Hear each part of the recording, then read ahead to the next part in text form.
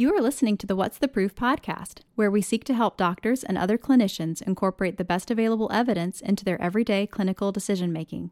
The content of this podcast is meant for educational purposes only and should not be construed as personalized medical advice. The views and opinions expressed are those of the host and guest, and no content on this podcast has been approved or sanctioned by Atrium Health.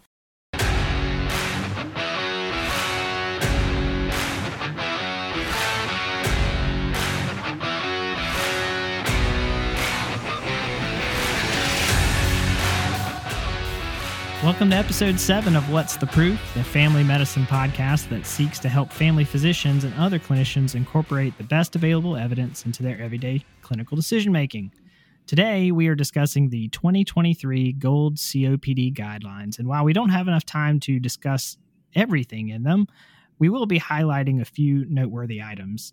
I'm Bobby Scott, practicing family physician and faculty member at Cabarrus Family Medicine Residency Program. And with me today, as usual, is my residency faculty colleague, Dr. Sandy Robertson, who's a clinical PharmD. Sandy, how are you doing today?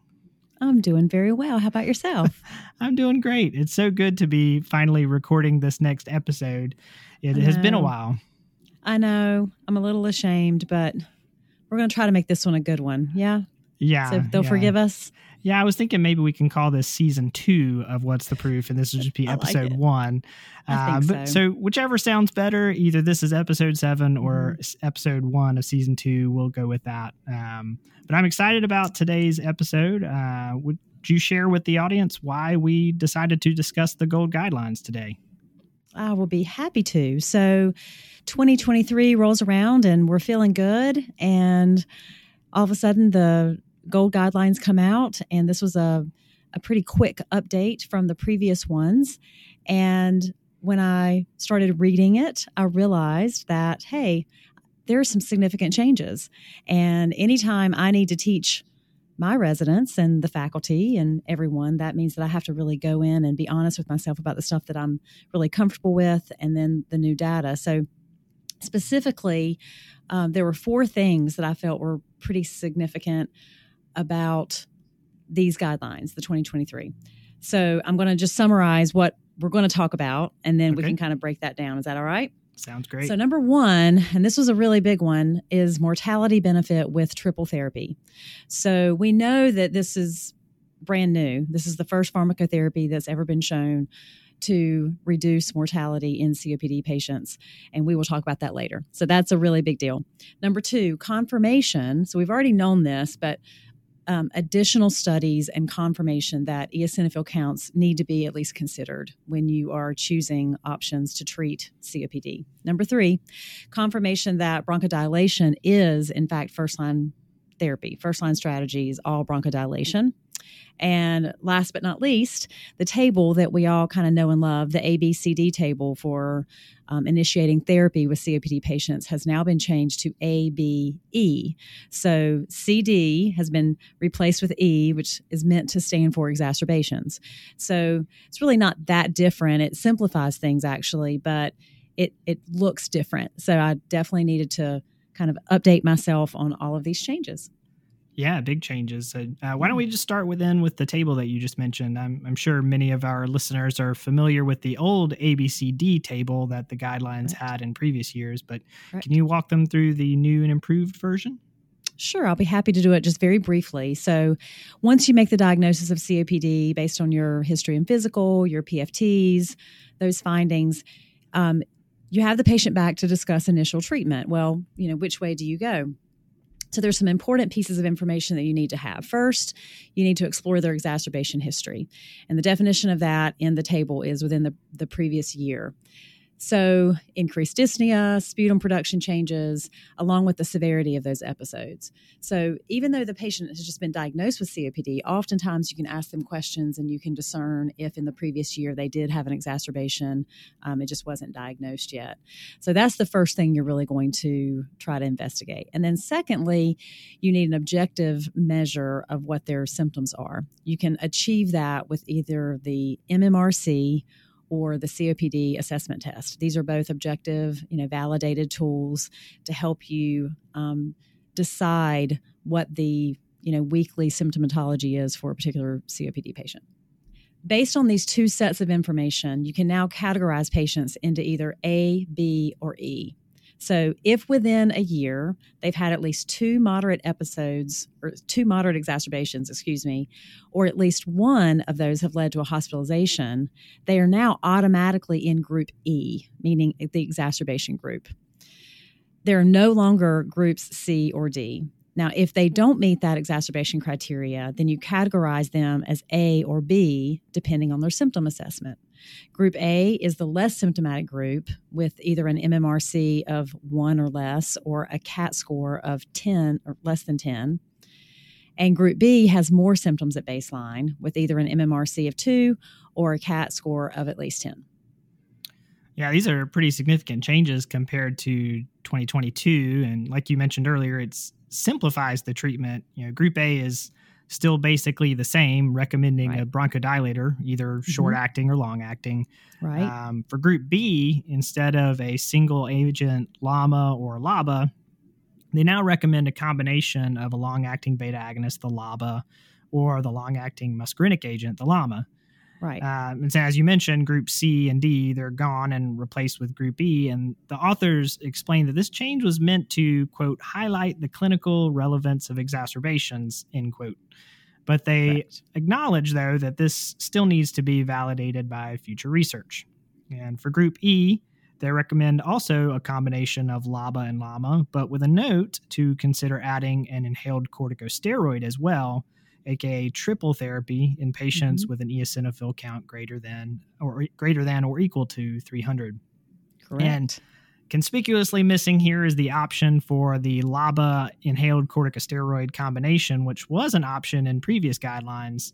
The GOLD authors now discourage the use of LABA ICS regimens in COPD. And the reason for that is that we now have ample evidence that triple therapy is superior to LABA ICS. And so therefore, if an inhaled corticosteroid is indicated, triple therapy is going to be preferred over that regimen. So if you have patients currently that are on the LABA ICS regimen, the new GOLD guidelines would recommend you change those patients to triple therapy, meaning a LAMA, LABA, and ICS, which is superior. That is correct. And, when I'm teaching this with residents, even before the 2023 guidelines came out, they always ask about Group A and how it's so, a bronchodilator. And quite honestly, these are evidence-based guidelines. We really try to follow the literature. And quite honestly, we don't find Group A. We can't study them.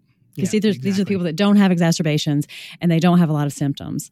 They have a diagnosis, but at that point, we really just don't know what to treat them with the best. Right. Yeah. And you might say that these are considerably more aggressive in using combination therapy than in previous years. For example, Group B, your more symptomatic patients with just a few exacerbations now get that combo LAMA-LABA instead of monotherapy. So why did they make that change, Sandy? Right. So again, based on the studies, so we now have multiple studies that compare a LABA and or a LAMA alone with combination, so the LABA-LAMA combination, as the first-line therapy for COPD. And either if you have moderate dyspnea or an exacerbation in the past year. And the combination showed reduced symptoms, which is now considered a grade A evidence, and exacerbations, which they categorize as a grade B evidence, so both fairly strong compared to monotherapy with either class. Now, there was not an effect on mortality, but I think reduced symptoms and reduced exacerbations makes it significant that you're going to do the combination rather than monotherapy. So for your more symptomatic COPD patient, we can now confidently state that 2 bronchodilators are better than 1. So what stands out to me in this is this recommendation to consider triple therapy in patients with an eosinophil count greater than 300. So Bobby, do you currently look at the eosinophil result in your differential of your CBC for a COPD patient? Well, I do that a lot more now after learning all this. I always would look at everything, but I may not pay attention necessarily to those minor details that, I otherwise wouldn't, have considered in just checking my usual CBCs. So, but now it's something I really need to pay attention to and think about. Right. I think so. And I think that we've had a little bit of time to really consider this. I remember this first reading about eosinophils in 2019 and trying to talk to the residents about it. And then other things happened in the world. And I just decided this is not something I'm going to teach. And now I've had to come back a lot to of things that. Did happen in the world around then. It did. And they were very significant events. And I just chose to leave out what was the eosinophil count? But now I feel a little bit more confident that it's time to talk about it. So yes, and so do the people, the GOLD authors. So why are they emphasizing now the eosinophil counts? Right. Okay. So I'll try to explain this from a non-expert standpoint. Okay. So blood eosinophils are proposed to be an accurate surrogate marker of airway eosinophilia that can be used for the treatment decisions in patients with COPD, mainly for the identification for candidates for both initiation or withdrawal of therapy with inhaled corticosteroids, as well as the identification of patients at future risk of exacerbations. So notably, patients with low levels of blood and sputum eosinophils have a greater presence of proteobacteria, especially Haemophilus. Now, in general, we know that COPD patients have been found to have higher than normal counts. And eosinophils greater than 300 identifies those at increased lung eosinophil numbers and increased inflammation that comes with it.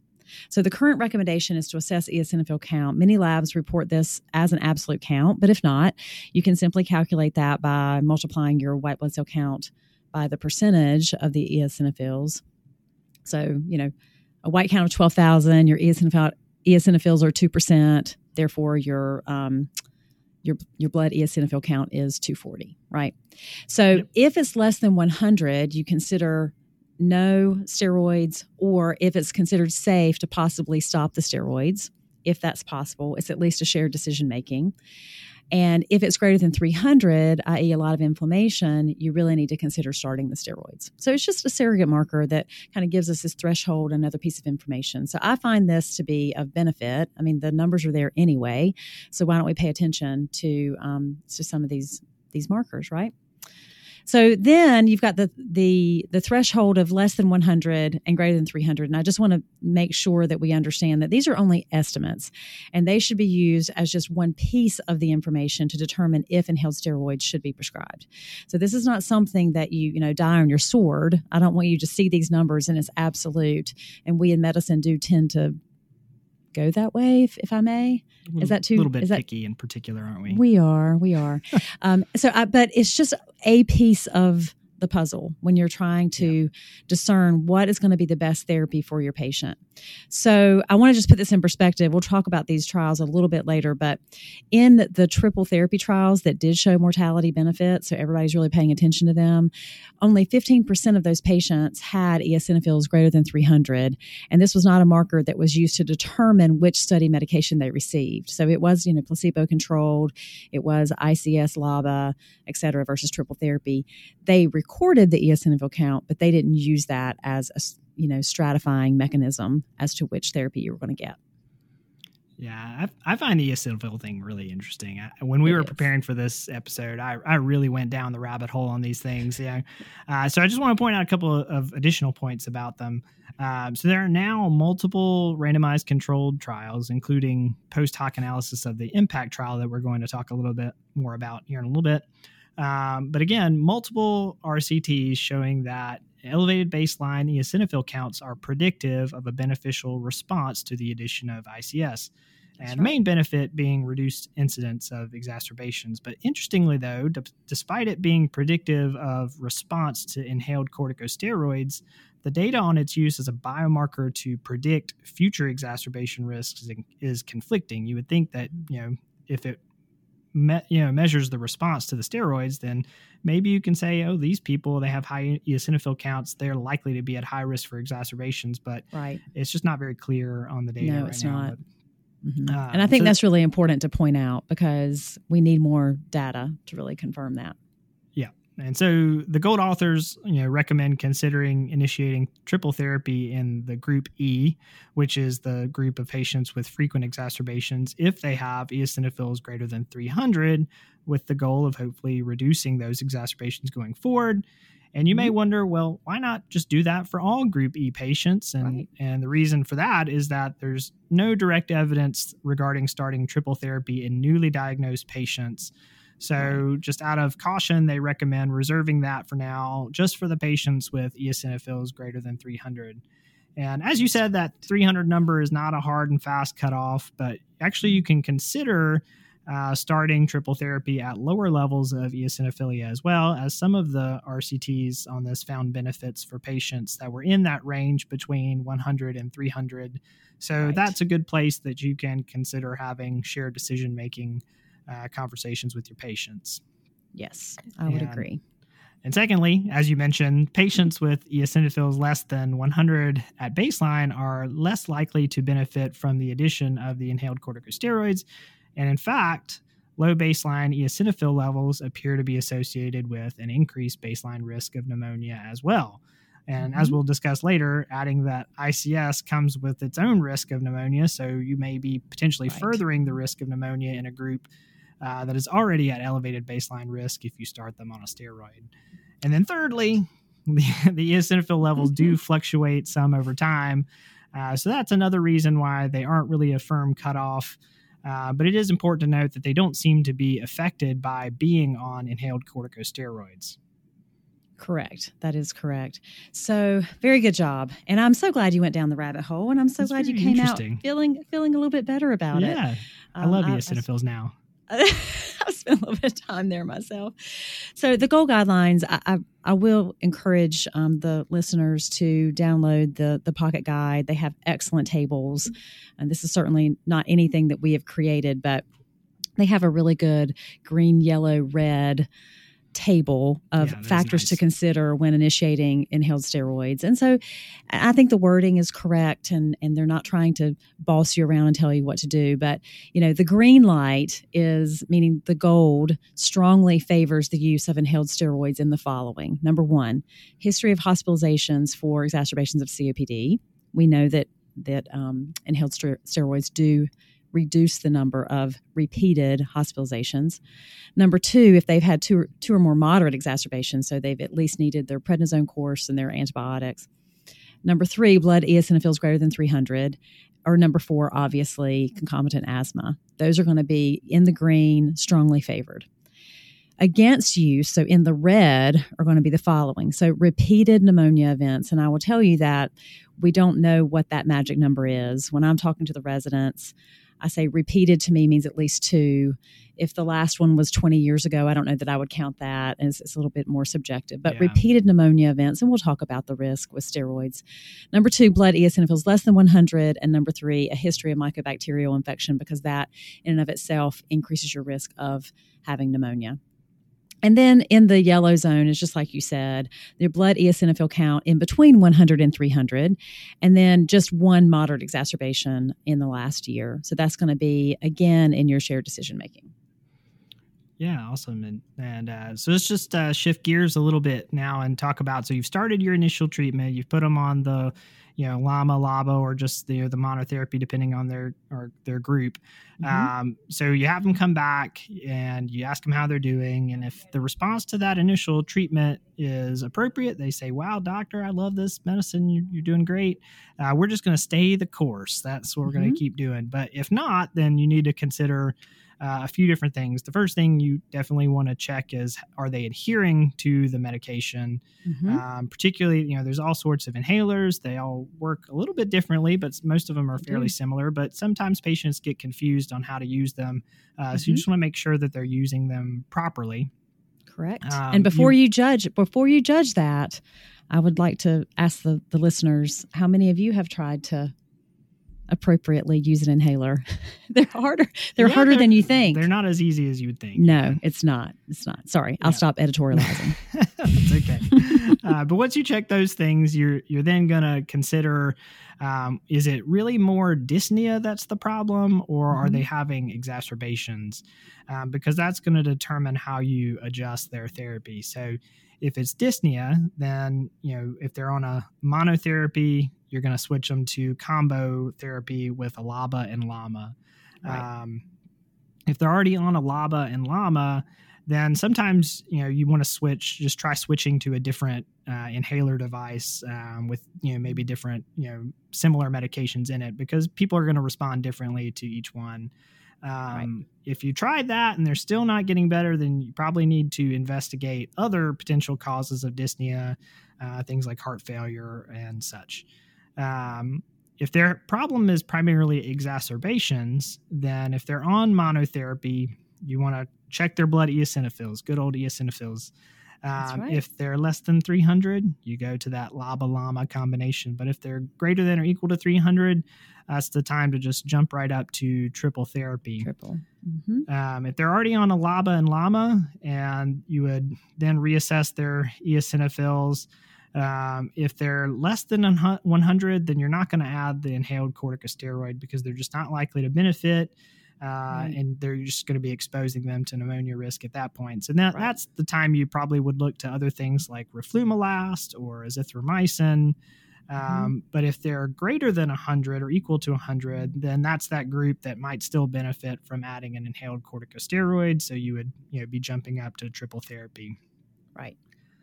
And you also mentioned earlier about de-escalation of steroids. So if they're starting to have recurrent pneumonias, or if side effects become an issue, you can always de-escalate the steroid, but you just need to be aware that for those patients that have those high eosinophil counts over 300, that de-escalation is associated with an increased frequency of exacerbations. So, right. Yes. And I try to make that very clear to the residents that it's not as simple as you just change them over and you take the steroid away and then you see them back in 3 to 6 months. You really need to educate the patient, because that is well documented that you could actually cause, initiate another exacerbation. And that's not what we want. No, we don't. So listeners, as primary care physicians, it seems that we need to get a lot more comfortable with the idea of checking eosinophils and prescribing triple therapy in our COPD patients.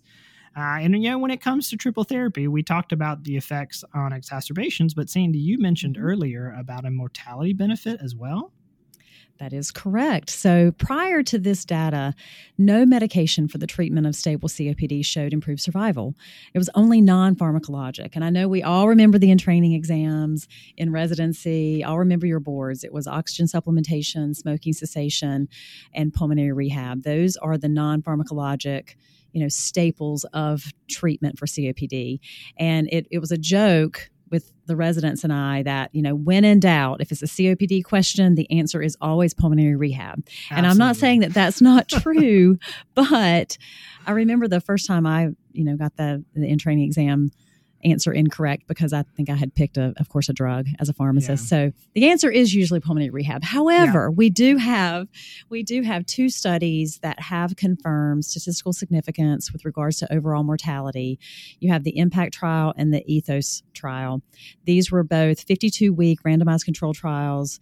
Both of them had between 10,000 and 8,000 COPD patients. And the purpose of this study was to compare triple therapy with either a LAMA-LABA combination or an ICS-LABA combination. So one of the studies was your once daily regimens with fluticasone, umeclidinium, and vilanterol. And then the ETHOS study was the budesonide, glycopyrrolate, formoterol combinations. Both of these were funded by pharma. There's no doubt about that. And so we always, tend to question that even more. But the large patient size and the enrollment and looking at the numbers, it's really pretty impressive. So I'm just going to try to summarize in general what the populations were, just so does this apply to my patient population? And I can say for Cabarrus Family Medicine, it definitely applies. The average age was 65, 60% were males, 40% were current smokers. The mean COPD assessment score at baseline is 20. So think about that. These are your patients that have a lot of symptoms and that are impacted, okay? And all of them in the study had a history of moderate to severe exacerbations in the last year. And 20 to 25% of these patients were in the severe category. So again, this is not the population that, okay, this is your first visit for your diagnosis of COPD. Usually not. These are going to be patients that are a little farther down the road. Okay. The primary endpoint of both trials was the rate of moderate to severe exacerbations. And moderate was defined as antibiotics or systemic steroids, and severe was defined as hospitalization or death. So in that primary endpoint, triple therapy was found to be superior compared to either the LAMA-LABA combination or the ICS-LABA combination in both trials. So triple therapy is the way to go in this patient population. Very symptomatic, sick patients. The secondary endpoint, which is kind of standard for most studies these days, included all-cause mortality, which is defined as time to death. And when they looked at that and compared it with dual LAMA-LABA therapy, the impact hazard ratio, so the triple therapy with your fluticasone triple therapy, that the hazard ratio was 0.72 and had confidence interval that did meet statistical significance. In the Ethos study, which was the budesonide study, the hazard ratio was 0.51. And again, the confidence interval was statistically significant. So now with both of these, we can say that there is a decrease in all-cause mortality. So it's pretty big news. It's going to change the board exam questions, right? Super, super exciting. But as exciting as it is, there's always downsides. So what are the downsides to triple therapy? Yes. Adverse effects and cost. Okay, so we'll go with adverse effects first. We've talked about pneumonia several times, but pneumonia is significantly higher with triple therapy compared to bronchodilator-only therapy. So this is also true with the ICS-LABA therapy for COPD patients. Just to give you some numbers, the rates of pneumonia in the Ethos study was 4% when a steroid component was on board versus 2% when it was only bronchodilator therapy. And in the IMPACT study, it was 8% versus 5%. So it is clinically significant as well as being statistically significant with the amount of pneumonia. We also, can't dismiss hoarseness, cough, candidiasis. It's not uncommon. It's always linked to the steroid component, even with proper adherence. Again, don't knock it until you've tried to be that patient and that perfect patient. It's really hard. Pharmacists are always trying to counsel on proper technique and rinsing your mouth after each use. But, life is hard and we're busy and we forget things, and it's just hard to kind of follow all that. And of course, we talk about cost and the problems with that. All of these inhalers are expensive. They're all expensive. They're all very expensive. I don't know what you categorize as expensive and very expensive, but when I'm saying the brand names Trelegy and Breztri, there's $600 a month when you look at GoodRx. It's not really that important because whether it's $500 or $600, who's going to pay it? Okay, I don't know what your number is, but and for comparison, when you look at Stiolto and Anoro, they're $500. I mean, they're all expensive. So we have to get creative. We have to use our resources. You have to look at coupons. You have to look at patient assistance programs, which, for these branded products are exceptional. You have to have a team that can help you find the best regimen for that patient. And sometimes we have to get a little creative and we have to do other combinations and do what we can. So we've all been there and we know. Yeah, I feel like it's getting better there. I haven't had too many patients with having trouble getting those covered. The coupons are great, but again, you can't use them when you have state insurance like Medicare or Medicaid. But I think it's gotten a lot better, and hopefully we'll continue to as we see more and more evidence showing that these are beneficial. Yes. So wrapping up, it seems that we have a few key takeaways from the 2023 Gold Guidelines update. So first, LABA ICS is out. Triple therapy is in. So in patients with frequent COPD exacerbations, you want to consider triple therapy, especially if they have eosinophils of 300 or higher. But you want to beware if they have a history of repeated pneumonia, history of mycobacterial infection, or again, if they have eosinophils less than 100. Number two, triple therapy is the only pharmacological intervention for COPD with an associated mortality benefit. You can bet that's going to be on a board exam coming up soon. I would think Number so. 3, ABCD table is gone. It is now ABE. So be sure that you are doing a formal symptom assessment like the MMRC or the CAT, the COPD assessment test. And then finally, more patients now are getting the LAMA-LABA combination at start than previous guidelines. And now we're using it for all Group B and Group E patients. That is correct. You get an Big A deal. plus for the day, Big changes. Bobby. Thank you. I know. Thank you. You're welcome. Well, thank you, Sandy, for being here. I think this is like the third time we've tried to record this. We've just had some technical difficulties, right? Yeah. We're just amateurs at this podcasting thing. Dawn was on the original recording that messed up, and so she couldn't be here for this one. So we miss her. I know. Sorry, Dawn. Next time. But anyway, that's all for today's episode. You can find show notes and appropriate links to the studies in the episode description. Just want to thank all our loyal listeners. We are now heard in over 35 countries. Can you believe that? No, I cannot. Yeah. So if you have any thoughts on the show, or if there is anything that we said that was just blatantly wrong and you feel we need to know about that, please let us know on Twitter. We can be found at The Proof Podcast, or email us at whatstheproofpodcast@gmail.com. And we'll see you next time.